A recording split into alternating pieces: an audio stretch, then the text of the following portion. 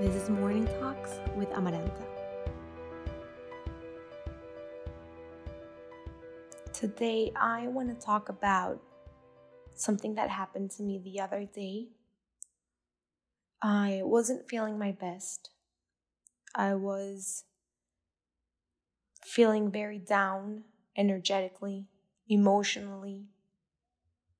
And I didn't know what to do because when you find yourself in that whirlwind of emotions, it's very complicated to know what to do to get yourself out of that loophole, right?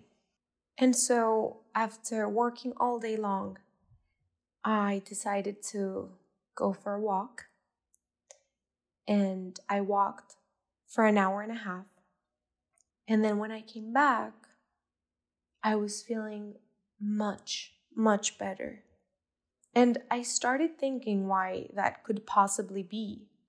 And I figured that for those days when we're feeling down, when we're not being able to find ourselves, when we feel lost, when our emotions are all over the place, when we don't have clarity in our thoughts, you have to go back to those tools that have worked for you in the past. Those tools that have showed you every single time how effective they are. So for me, that is going on for a walk and listening to a podcast that I like, or music that I enjoy, or even being alone with myself while I'm walking so that I can try and organize my thoughts.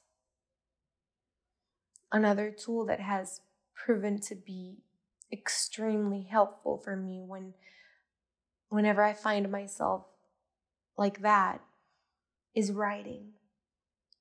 And I write and I just pour myself into those pages, and no matter what, I write. It doesn't matter if it's not making sense. It doesn't matter if it's horrible what I'm writing, if it's harsh. Just getting it out of your system is so helpful. And you'll see as you write how your mind starts to reorganize its thoughts and it starts to become more stable. And as it stabilizes, it also helps your emotions and it helps you find that balance that you're profoundly looking for and that you wish for. So I just wanted to share this with you because whenever we find ourselves feeling down,